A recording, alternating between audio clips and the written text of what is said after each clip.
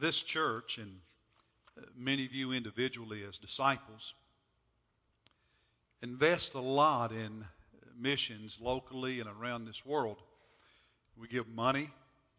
This church gives a lot of money to missions. We spend a lot of time engaged in being on mission for Christ. We support a lot of ministries that are intended to reach people locally and around the world. Spend time praying about it. And as you know, we just finished, for instance, Operation Christmas Child, which is part of the Samaritan's Purse ministry, sending these shoe boxes and the gospel to kids and families around the world. And we're in a season this month when we focus on our world mission offering. Our goal is $100,000, and as you see on your bulletin cover, you've already given over $60,000 toward that. There's an insert in your bulletin today about mission trips scheduled for 2015, and then next fall we're going to have a missions conference, and missionaries from different countries, particularly those we have partnerships with, are going to be here. And a lot of people ask, why do we do all that? Why do we make such a large, significant investment of money and time and resources?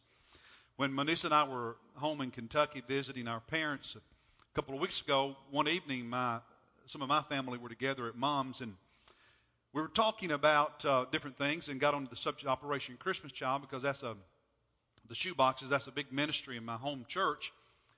And got talking about other things. My brother, who's not that active in church, was asking, honestly and maybe a little bit cynically as well, why the church does so much around the world when there's so many people with needs right here in their own community. Now, that church does a lot locally. So it's not that they're coming up short in that. They do a lot locally. But he was asking that particular question. So we had a conversation in the next several moments about it. I've been a pastor a long time, long enough to know there are people in this room who ask similar questions. We've sent mission teams to different countries, and we've asked people, why are we going there? Why do we do that?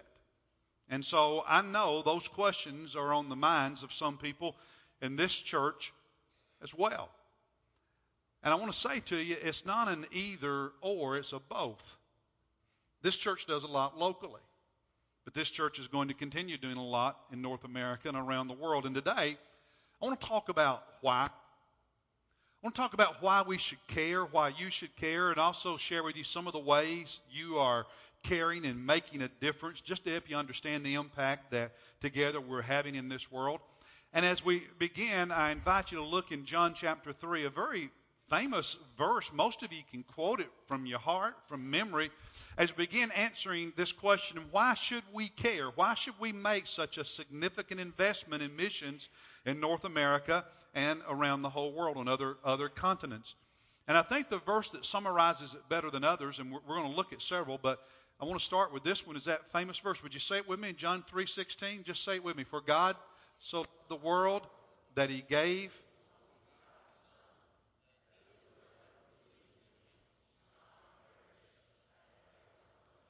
Now, that's what the Bible tells us about the heart of God. I want us to, just for a moment, look at that verse and ask the question, what does it tell us about God? What do we learn about God? And the first thing is we learn that God loves. And he loves big. He cares. He cares about the world and the people in it. And it's more than words. He cares enough. He's willing to give. He's willing to sacrifice. And God gave what was most precious to himself, his only son. Not just for me, not just for you, but for everyone. People in America, people in Africa, people in South America, people in Europe, people in Asia, people everywhere. There is not one person alive on this planet today for whom Jesus did not die. He died for every single human being. That is the size of God's love. Think about this world. The population of our planet this morning is over 7 billion, almost 7.3 billion, and it's growing by the seconds. And over 4 billion, between 4 and 5 billion of those 7 billion do not know Jesus Christ. And God loves them.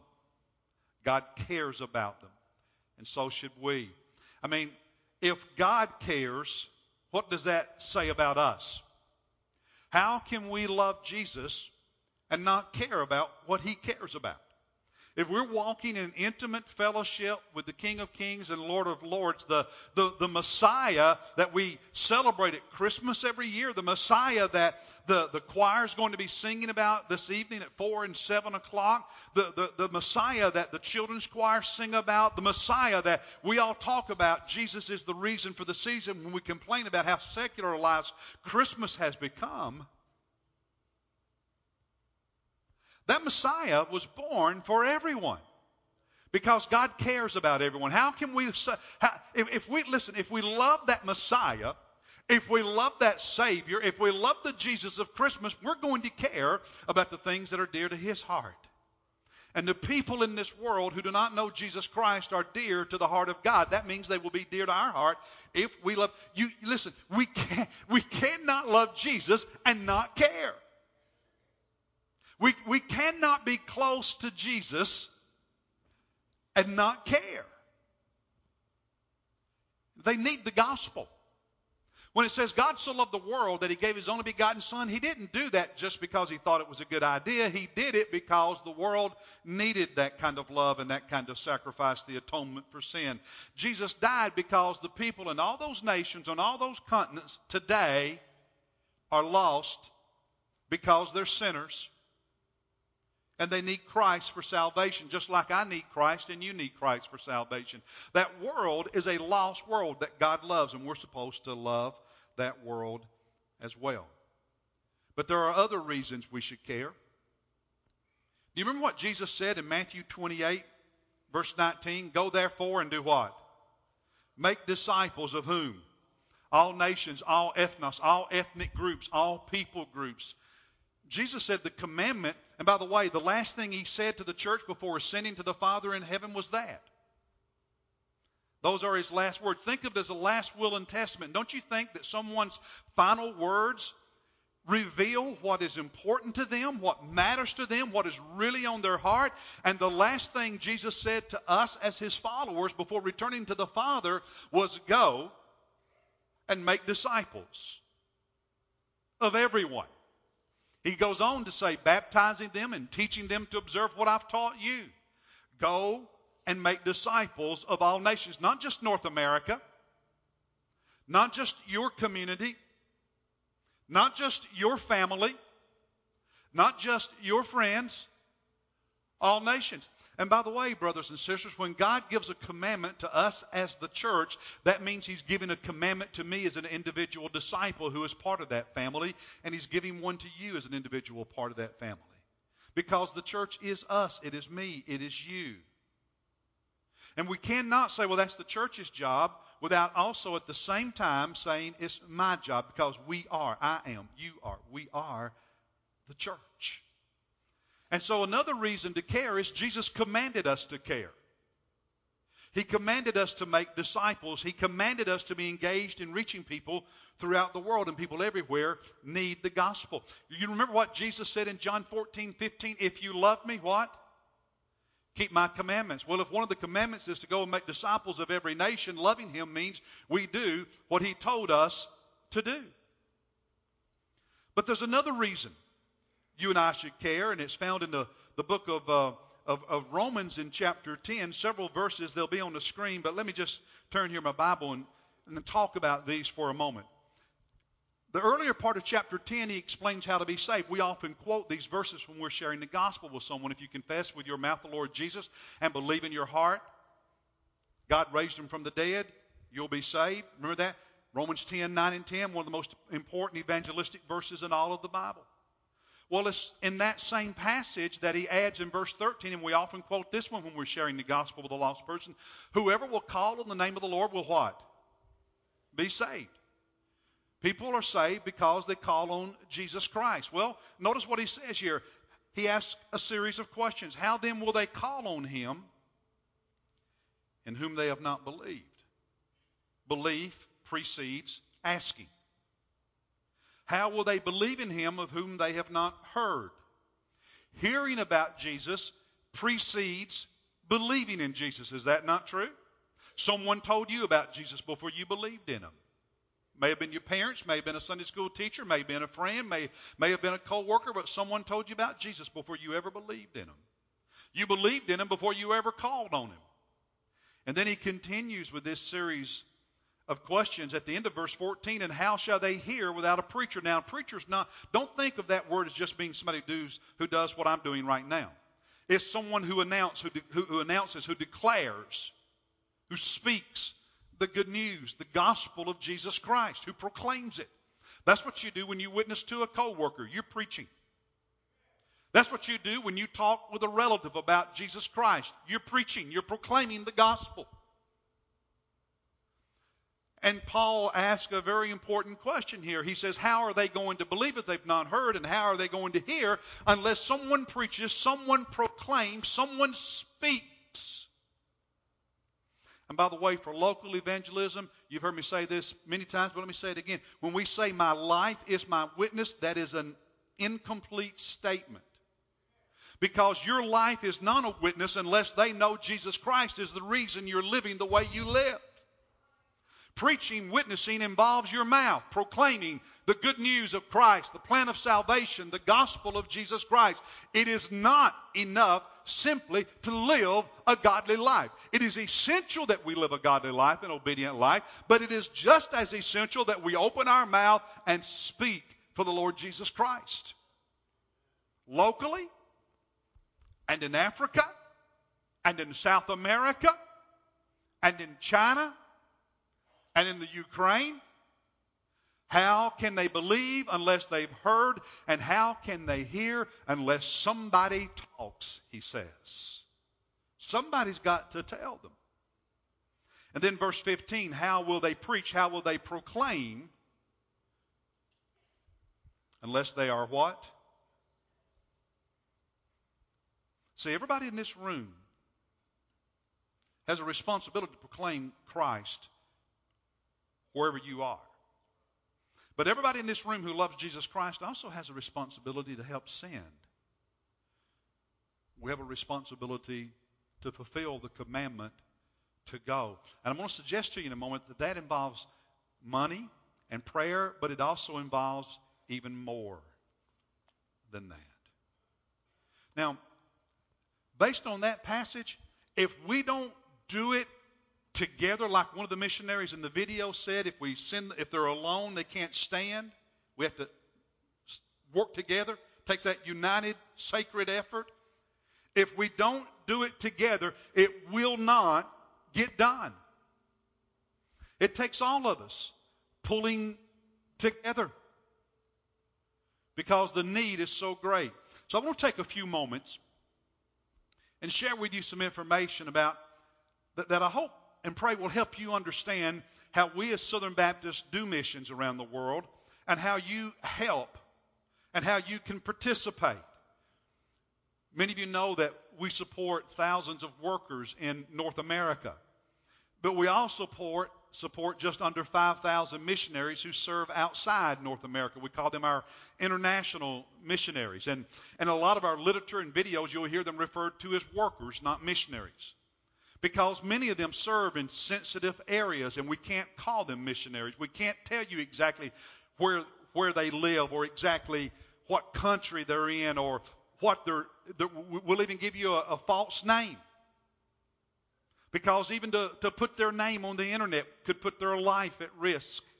So some of the stories I'm going to tell you this morning, it's not the person's true names, and we'll say they're on this continent or part of the world. We won't tell you exactly where they are, and so you'll see that. We call them workers. They're missionaries. We call them workers for security reasons, for their safety's sake. And I want you to know, every time you give an offering to this church, you help support all of those workers, all of those missionaries. There's an insert in your bulletin. I want us to take a moment and look at that in a few moments. But right now I want to look at a chart that helps you understand how we support our missionaries. There's basically two funding streams that enable us as Southern Baptists to support our missionaries. One is the cooperative program, and the other is our mission offerings. Now, The insert that's in your bulletin is not that. We'll look at it in just a moment. But if you look on the screen at this flow chart, I know you won't be able to read all that, but let me try to explain it to you. And by the way, I'm just going to say this. This is unplanned, totally spontaneous. We need to replace these projectors. They're 10 years old and they're not sharp anymore. And I think we need about $12,000 to replace both of them. So there it is. If God puts that on somebody's heart and you want to take care of that, there it is. Okay? And they're anything electronic 10 years old is way outdated, and they're worn out. They just don't work well anymore. So, okay. All right. Stewardship Committee, there's your plug. The top one is the cooperative program. Every Baptist church determines for itself how much money it's going to give to support our Baptist work around the world. And we funnel those funds through what we call the cooperative program. So in our current budget, 8% of every dollar that's given as a tithe to the budget of this church leaves this church through the cooperative program to support our Baptist efforts. That supports work in South Carolina, North America, and the world. Each state convention decides how much of those CP monies stay in that state and go on to the SBC. I won't bore you with the details, but between the different parts of our South Carolina budget, we now are upwards of 50% of what goes to Columbia makes its way onto the Southern Baptist Convention. Of that 50% that gets to the Southern Baptist Convention, half of it goes to the International Mission Board. So just through our cooperative program efforts alone, we give over $50,000, about $1,000 a week. So when you put your offering in, about $1,000 every Sunday goes from that offering to support our International Mission Board. And that provides a little over 30% of the funding for the International Mission Board.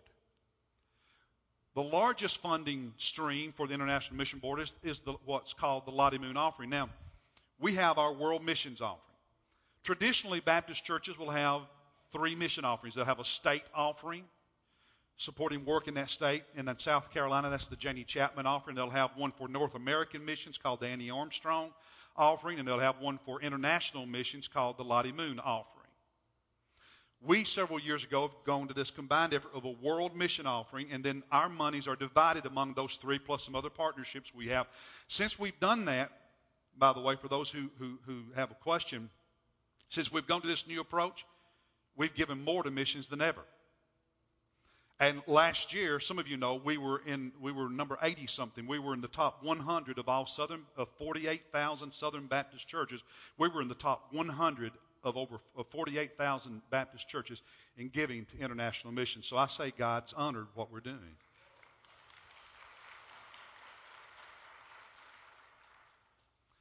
And the money that's given through this World Mission Offering that you're being asked to give now, the part that goes to the World Mission Offering, to Lottie Moon, to the International Mission Board, which will be the majority of it, every dime of it, every penny of that offering that goes to the Lottie Moon Offering for international mission goes overseas to support missionaries. Not 1 cent is used for administrative costs. All of that is covered through the CP dollars. That's something that cannot be said of most enterprises out there. And I think that deserves a praise to the Lord as well.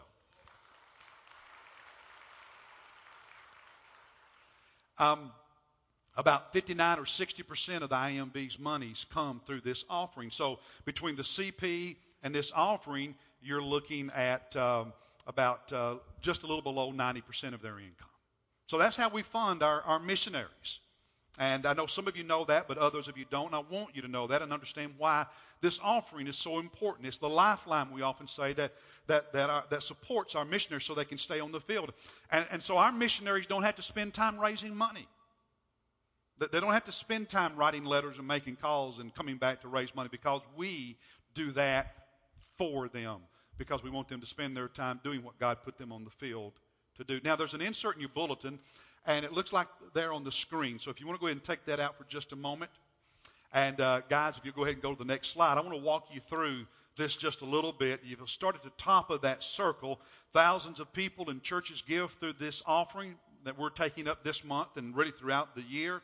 100% of it, as I use, that goes to Lottie Moon, is used to support those missionaries. Now, look at the next bullet on the bottom right. In 1 year, they shared his redemption story, the gospel, with 1.7 million people.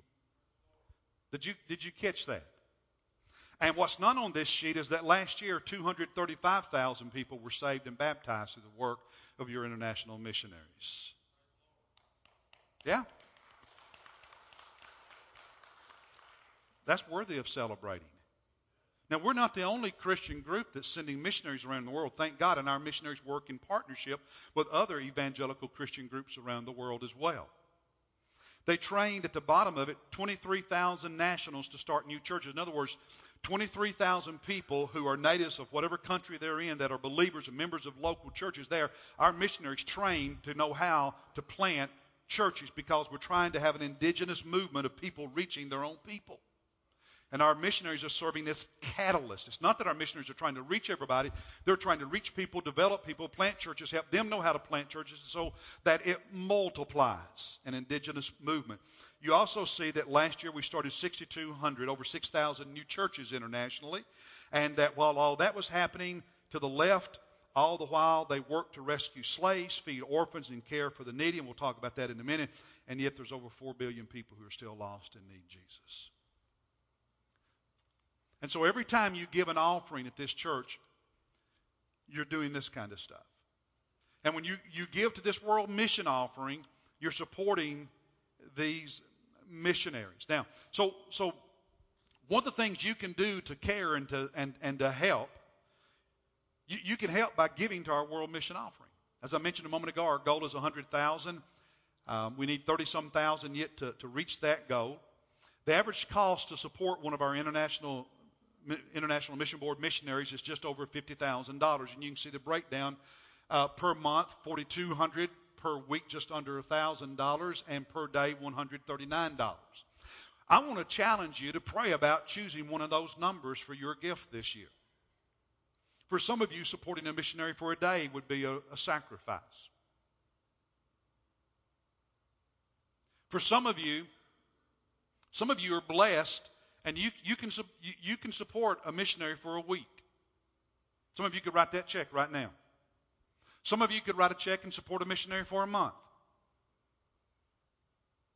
I don't know what God is saying to you, but that's just out there. Pray through that about your level of support and what God wants you to do to support one of our missionaries.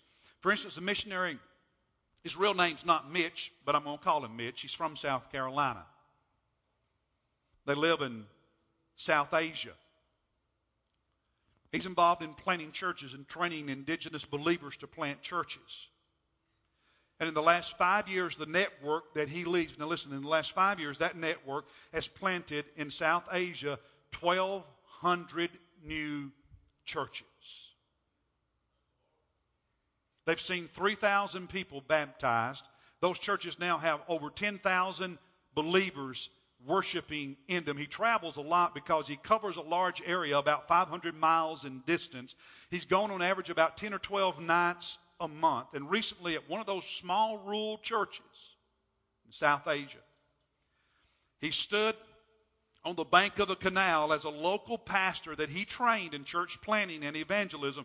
As that local pastor in January, in the frigid water of a stagnant canal, baptized 6 new believers. Before going to Asia, he was go ahead. Before going to Asia, he was a successful businessman living and working in Texas, but God got hold of him and his wife's heart.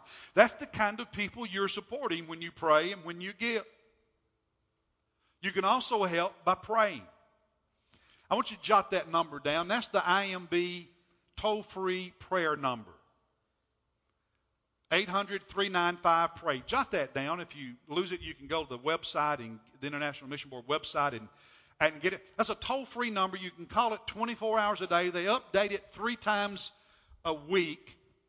You'll have 2 or 3 brief stories about missions work, and then a prayer request for each of those. I called it early this morning. And they told about a man named Matt, not his real name again, who lives in Senegal. He was a Muslim that came to faith in Christ through our missions effort. Last year, this Muslim convert to Jesus has led 2 other people to Jesus, one of them also a Muslim. And they tell you his story, and the prayer request is to pray for Matt as he disciples these 2 believers, these 2 new believers in this area where there are sometimes hostilities toward believers.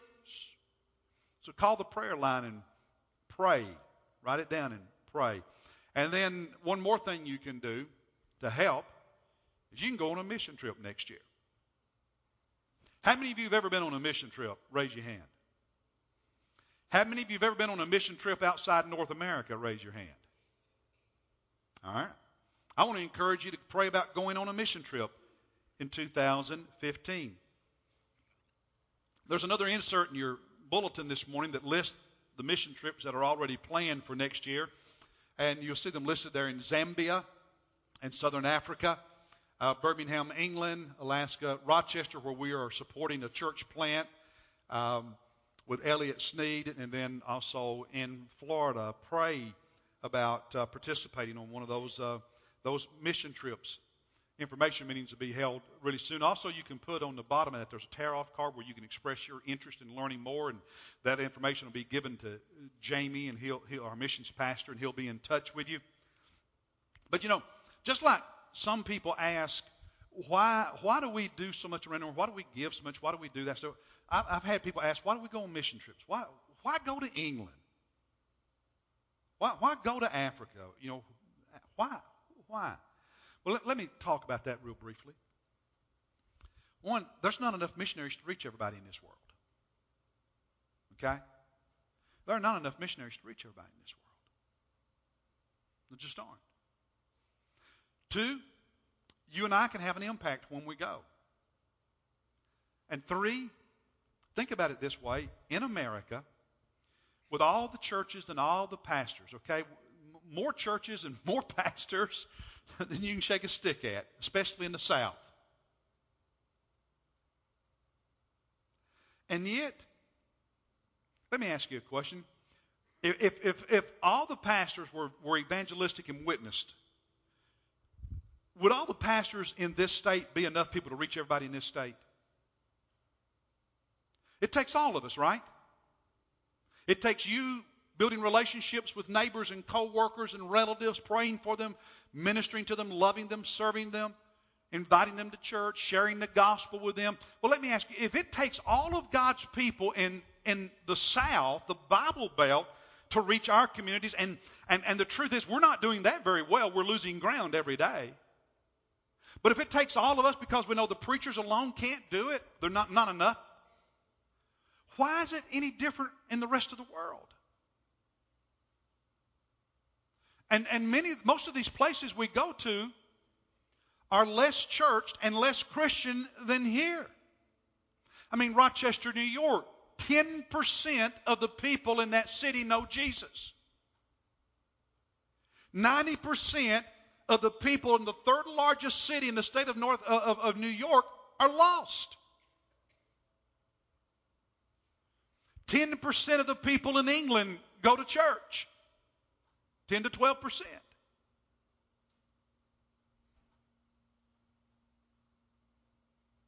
There's not enough of them.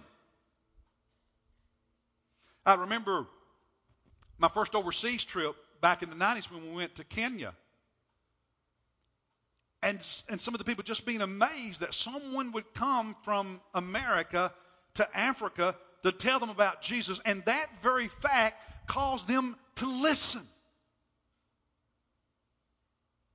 Why do we go? Because we can have an impact, and because our missionaries are asking us to come. They want our help. They need our help. That's why. So let me close by giving you one more example of what your giving is doing. Big parts of our world, one of the problems they deal with is a lack of good water, pure water. Some places just a lack of water. There are parts of Kenya where the Maasai and other tribes live that often struggle with water. It's scarce, especially during times of drought. Nduri recently became a widow when her husband died, and she's now raising 6 kids alone. She has to walk 7 miles. Now listen, she has to walk 7 miles to get water. She can carry at most about 5 gallons, enough for that day or so. It takes most of the day.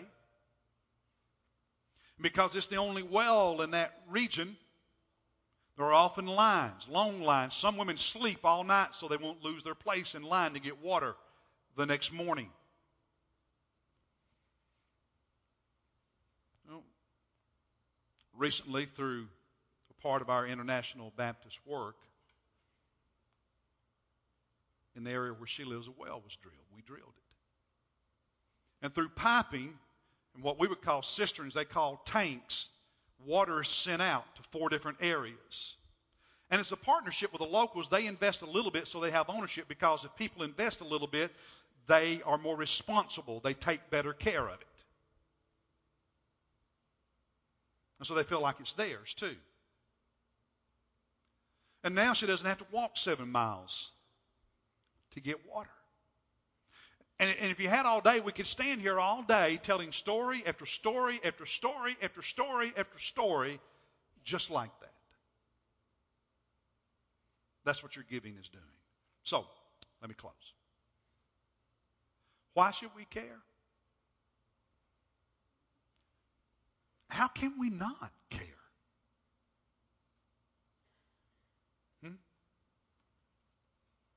How can we as a follower of Christ not care? So because you care, will you pray? Will you consider going? Maybe there's somebody God's calling to be a missionary today. Not just calling to go on a mission trip, but calling to be a missionary. Come and tell us about it during the invitation. Will you give, and will you do more than just tip this offering? Will you give generously? Because it matters and it's making a difference. So let's stand. And after I pray, we're going to sing our invitation hymn. And I'm going to invite you to make your way to this altar. And pray about whatever's on your heart. Pray about your role in helping us as a church take the gospel to the world. Not only locally, but today our focus is on outside this continent. Would you pray about your part in that? Maybe you need to pray about your heart and attitude toward it. Asking God to give you His heart and His attitude. Maybe you're here right now and you're just as lost as that person we hope to reach in Zambia when I lead a team over to Zambia in May. I invite you to go with me. Maybe you're just as lost. I don't know who it is, but we're going to stop at a house in one of those remote villages, and we're going to tell Bible stories. And there are going to be some people there who are lost, and they're going to hear about Jesus through those Bible stories. But you're here right now, and you're lost. You don't know Christ as your Lord and Savior. And I'm saying to you right now that God loves you and wants to save you and wants to forgive you, and He will if you'll receive Him as your Lord and Savior. And I'm inviting you to come to the altar. Come to either me or Brother Steve Polk over here and say to one of us, Pastor, today I want to give my heart to Christ and become a Christian. There are some of you who need to join this church right now. You need to commit yourself and help us do what God's calling us to do. There are some of you, you've accepted Christ, but you've never been baptized as a believer by immersion. And you need to come and request believer's baptism, publicly identifying with Jesus through baptism the way the New Testament teaches. So I'm going to pray, and after I pray, we'll sing. And as soon as we start the music, I want you to start walking to this altar, okay? Lord Jesus, we love you and thank you from the bottom of our hearts for your love for us.